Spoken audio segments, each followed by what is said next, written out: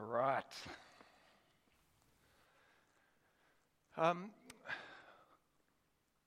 What I'm going to speak about with you this morning, this theme of identity, seems really removed from what we've just spoken about.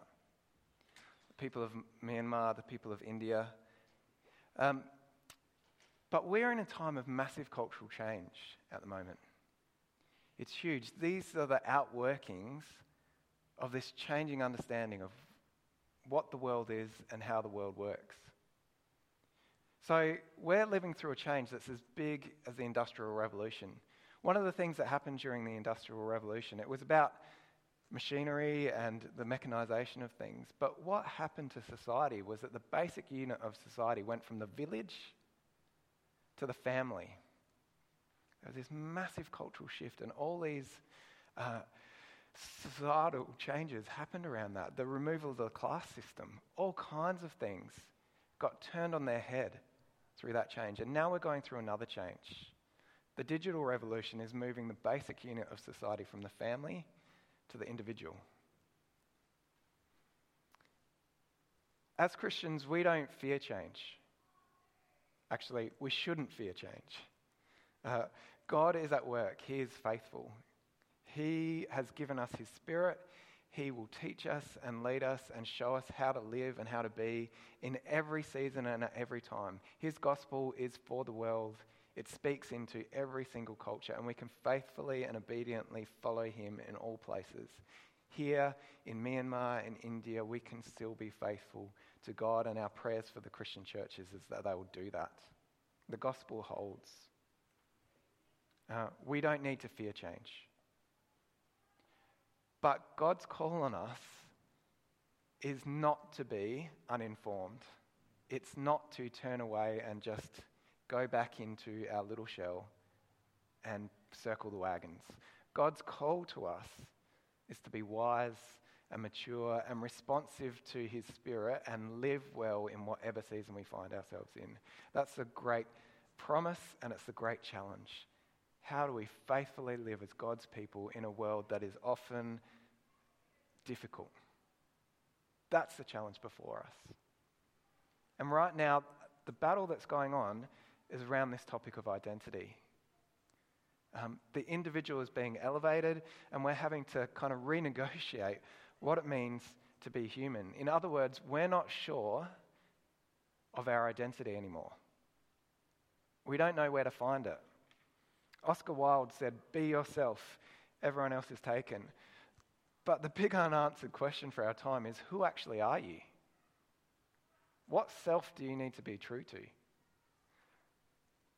So I wasn't going to do a discussion, but I feel like it would be good to. I'd love you've got 2 minutes, talk to someone else. You may need to move to do this, especially you introverts. You're going to love it. Talk to someone and explain who you are. Big picture. Go, you've got 2 minutes. Tell them who you are. You may need to swap halfway in between. 2 minutes, Mark.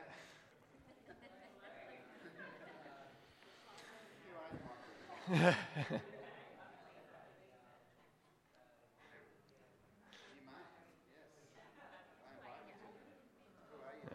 I'm not doing it. I don't have to do it.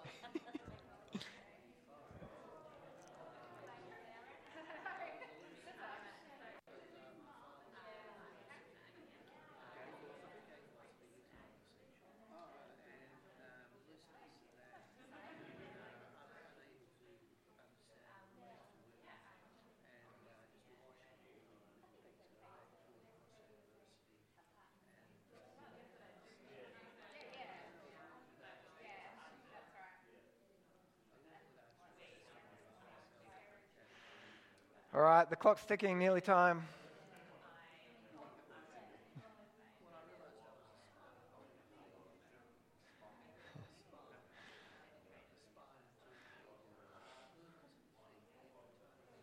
All right, I'm going to wind it up. Who found that difficult? Can I just get a show of hands?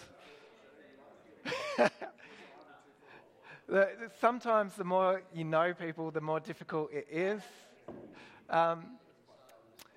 So you probably spoke about a lot of things. You may have spoken about your vocation. You may have spoken about your story. You may have spoken about the things you like or the things you do or where you are. You might have even spoken a little bit about your passions and the things that drive you. Yeah. Yeah. I know, you've got to start somewhere though, so you've got to start with something. So I want to read to you a quote, a fantastic quote that I just got onto this week. It says, "Identity, it's always God's first move. Before we do anything wrong and before we do anything right, God has named and claimed us as God's own. But almost immediately, other things try and tell us who we are and to whom we belong. Capitalism, the weight loss industry complex, our parents, kids at school, they all have a go at telling us who we are. But only God can do that. Everything else is temptation. Maybe demons are defined as anything other than God that tries to tell us who we are.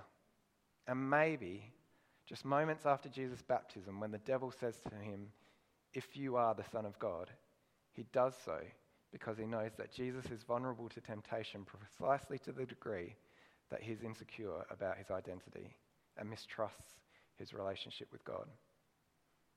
So God's first move is to give us our identity, and the devil's first move is to throw that identity into question. Identity is like the tip of a spool of thread, which when pulled cannot unwind the whole thing.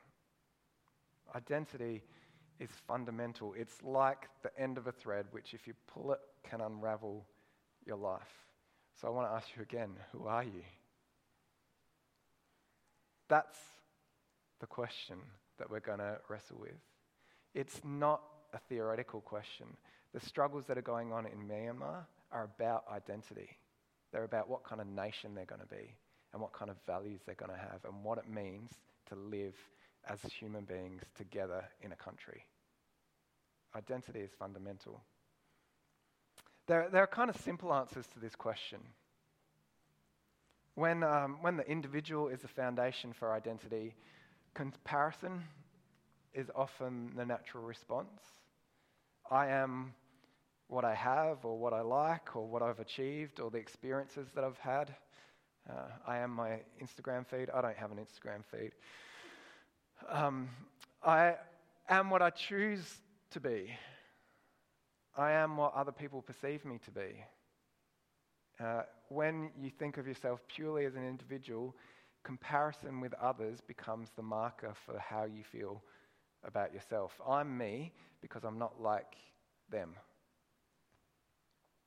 Identity based on those kinds of things is what Jesus warned about in the Sermon on the Mount when he said it's like building your house on a foundation of sand. That when challenges come, it's easily washed away. It's insecure, it doesn't hold, and it feeds insecurity. Yet this is the world our kids are growing up in. Identity based in comparison is like searching for a home but never arriving. You're never enough. There is no peace, no hope, because we are never at the top of the chart, or there's always something else that we could compare ourselves to. It's exhausting and it's hollow. It's just,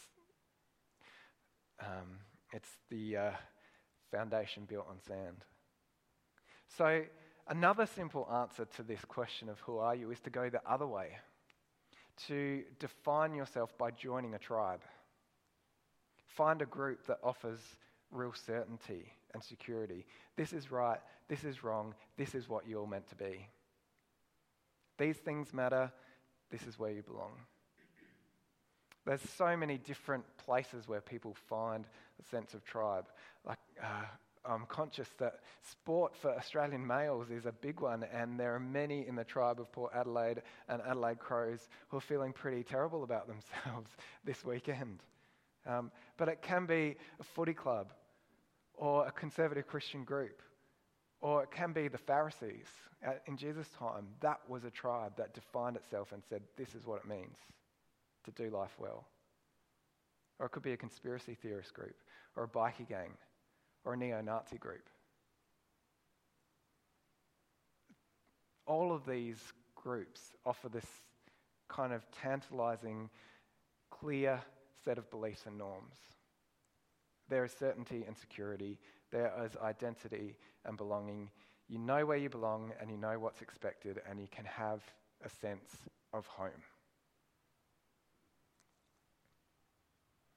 The price you pay for that certainty, though, is freedom, individuality, and truth.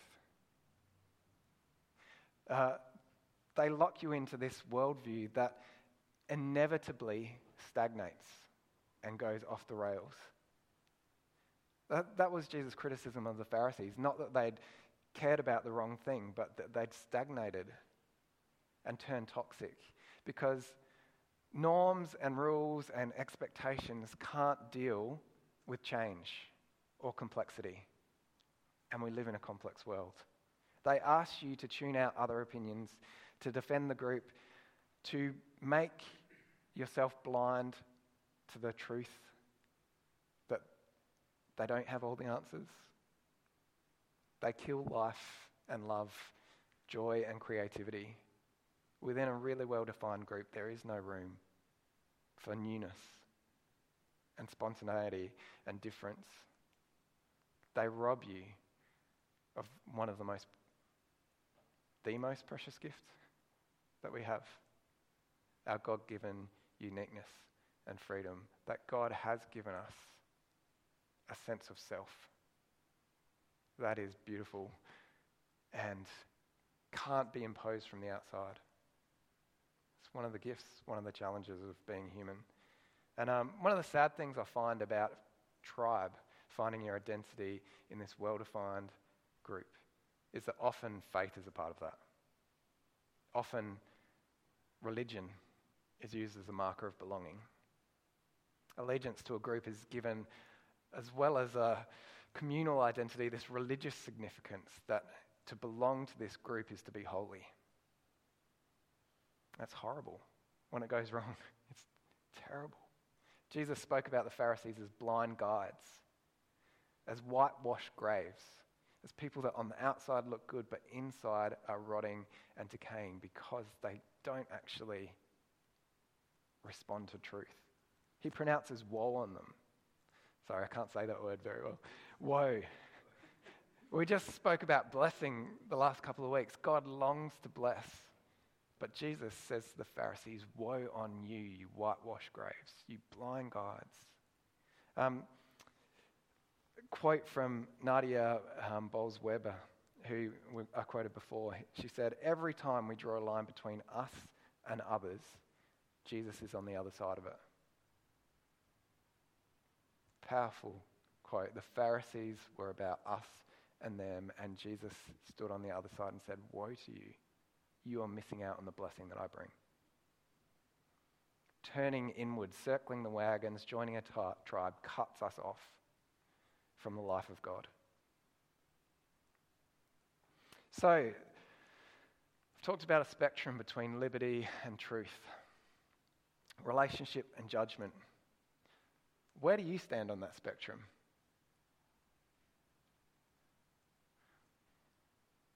You have to stand somewhere.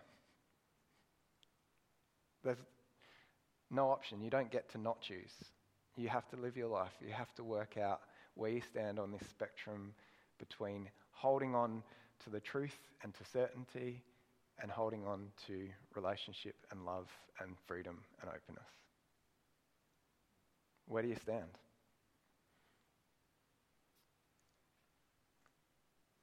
One thing I notice about this spectrum, you've probably noticed it too, is that it's becoming increasingly polarized. The middle ground is getting taken away.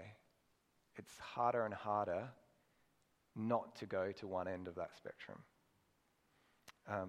Rather than attention to be embraced,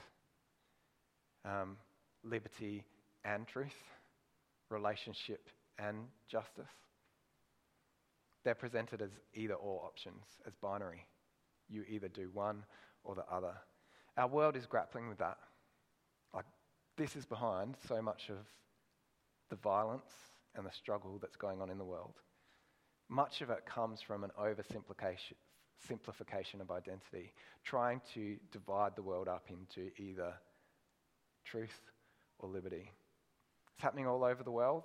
We've mentioned Myanmar, where one group tries to exert power over the other to say, this is the right way to live and all other ways are wrong, so I'm going to eradicate you.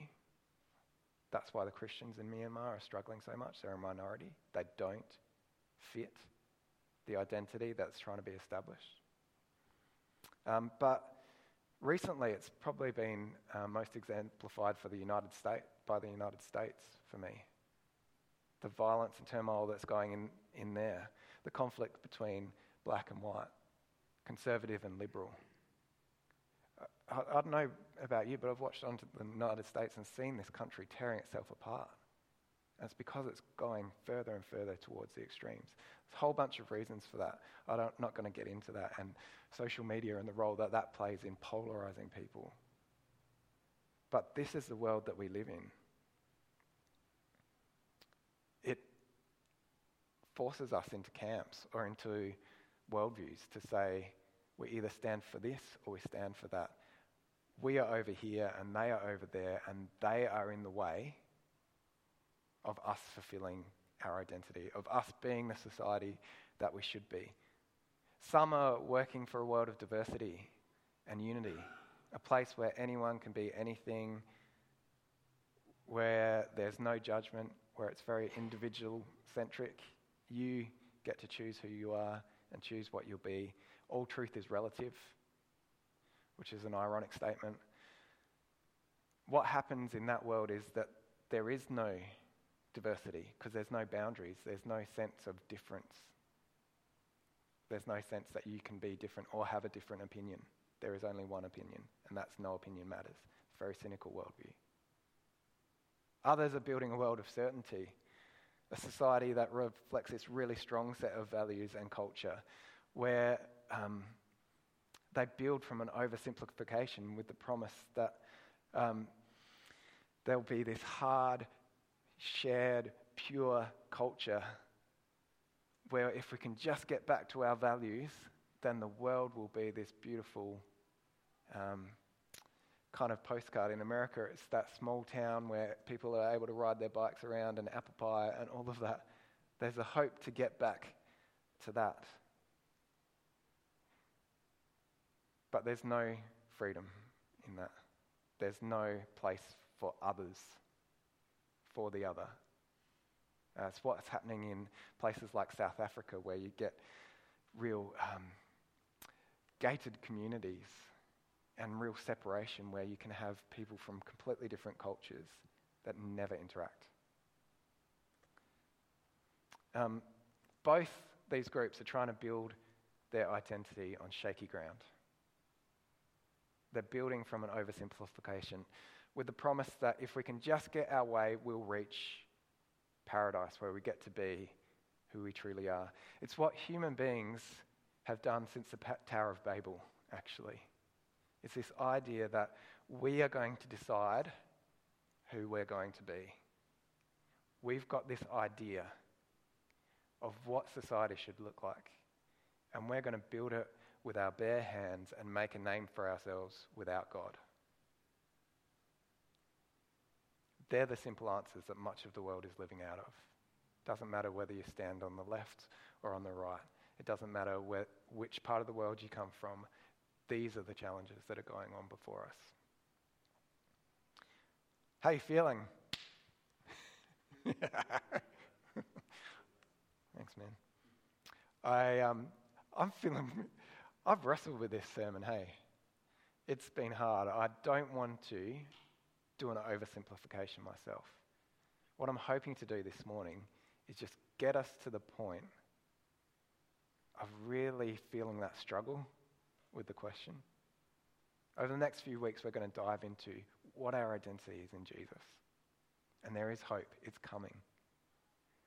But you don't want to give the answer before you've actually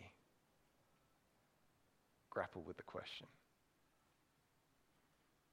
But into this question, God speaks. He speaks love and relationship. God is a God who seeks. The central claim of the New Testament, I think, is this, that Christ died for the ungodly. That is the big story of God.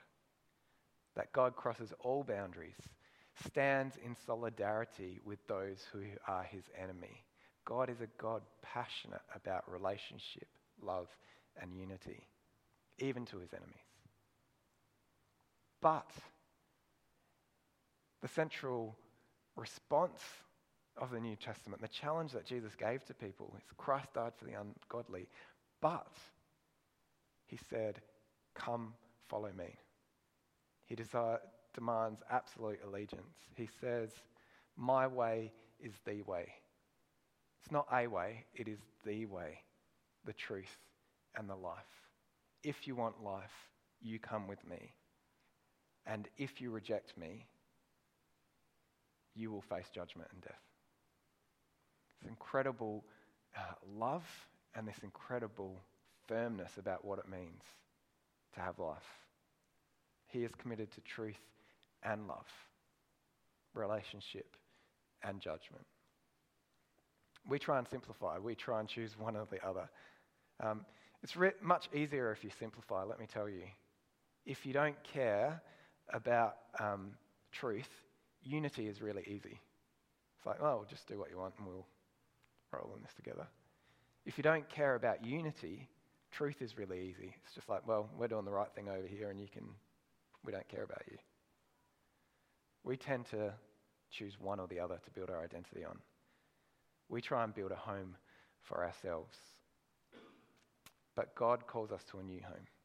He says, I am building a kingdom and a world where there is grace and truth, unity and holiness. I'm not asking you to build that kind of world. I'm asking you to come and accept my invitation into that world and then learn from me how to be the kind of people that live in my kingdom, how to live out my life. That's the invitation. Don't try and go off and set up society so that it will work amazingly. Come to me, learn from me, and then I'll send you out like yeast and salt and light.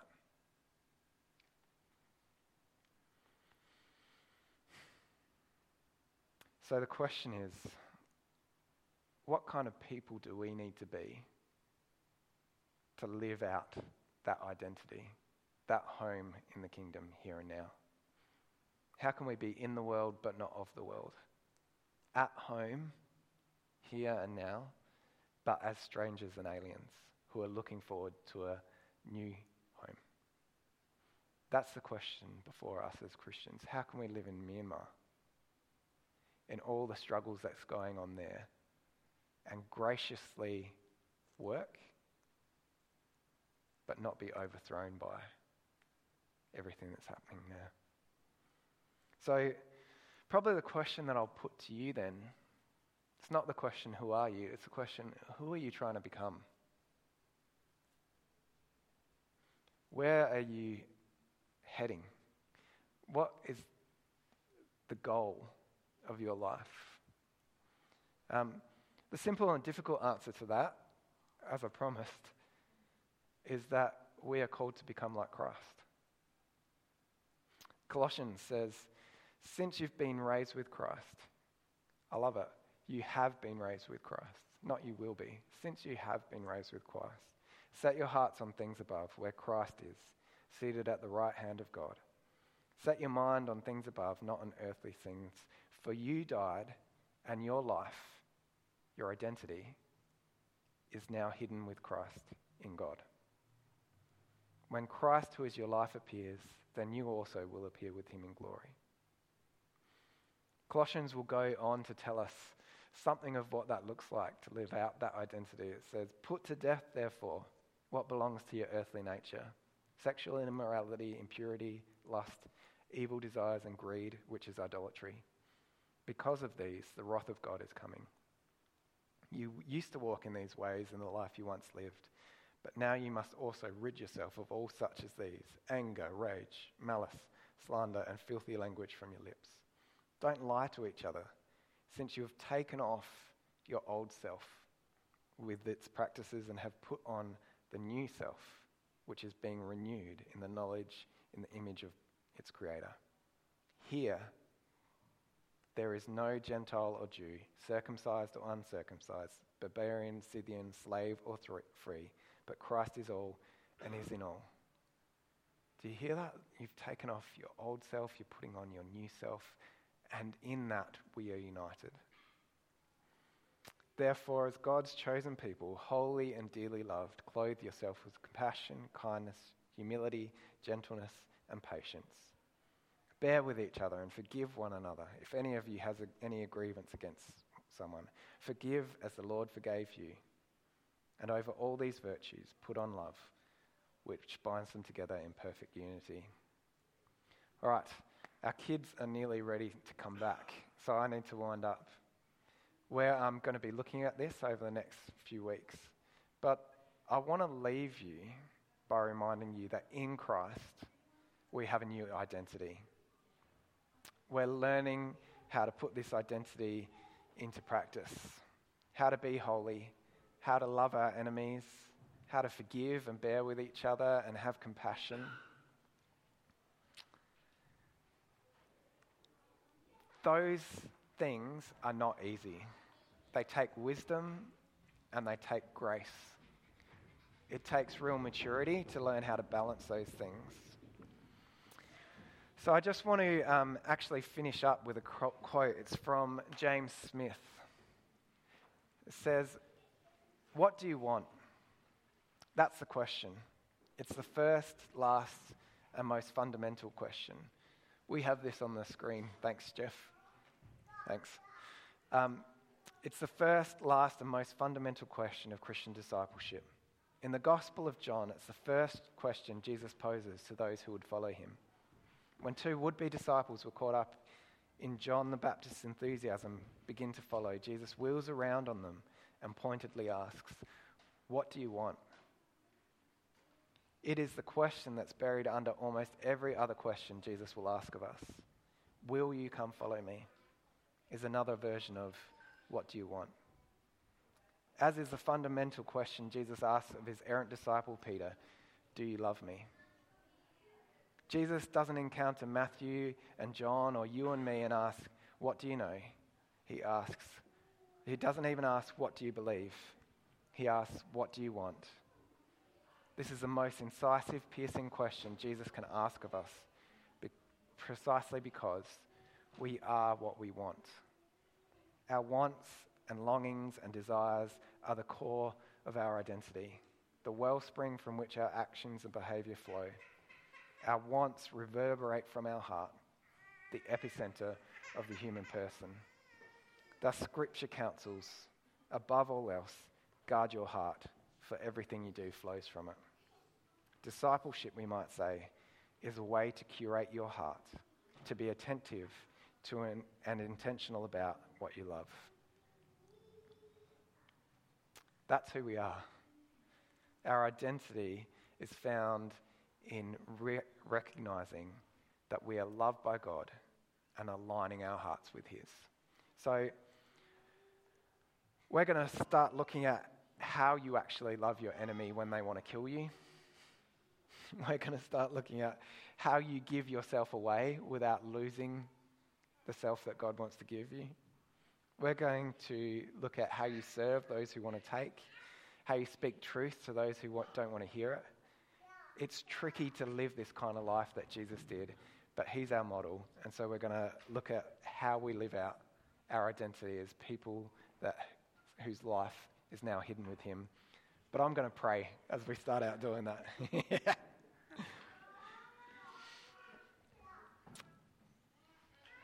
Lord Jesus, we thank you that our life is now hidden in you, that we have a home, that we don't need to build an identity for ourselves, but that you have given us the identity that says we are yours, that you have chosen us, that we are a part of your life and your family and your mission. Lord, we're tempted to find our identity in so many places. We're tempted to try and build an identity apart from you. Each and every one of us here still struggle with that temptation. So I pray that you would protect us. Teach us how to build and find ourselves in you. May we hunger and thirst for you. May we set our hearts on you and your ways. And may we be found in you even as we live in this world.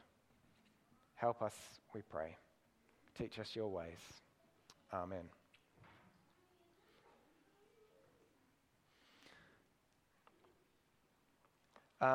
We're going to see how we go for communion elements. I'm not sure how our numbers are going to go. We may need to be gracious because the kids are now back in with us.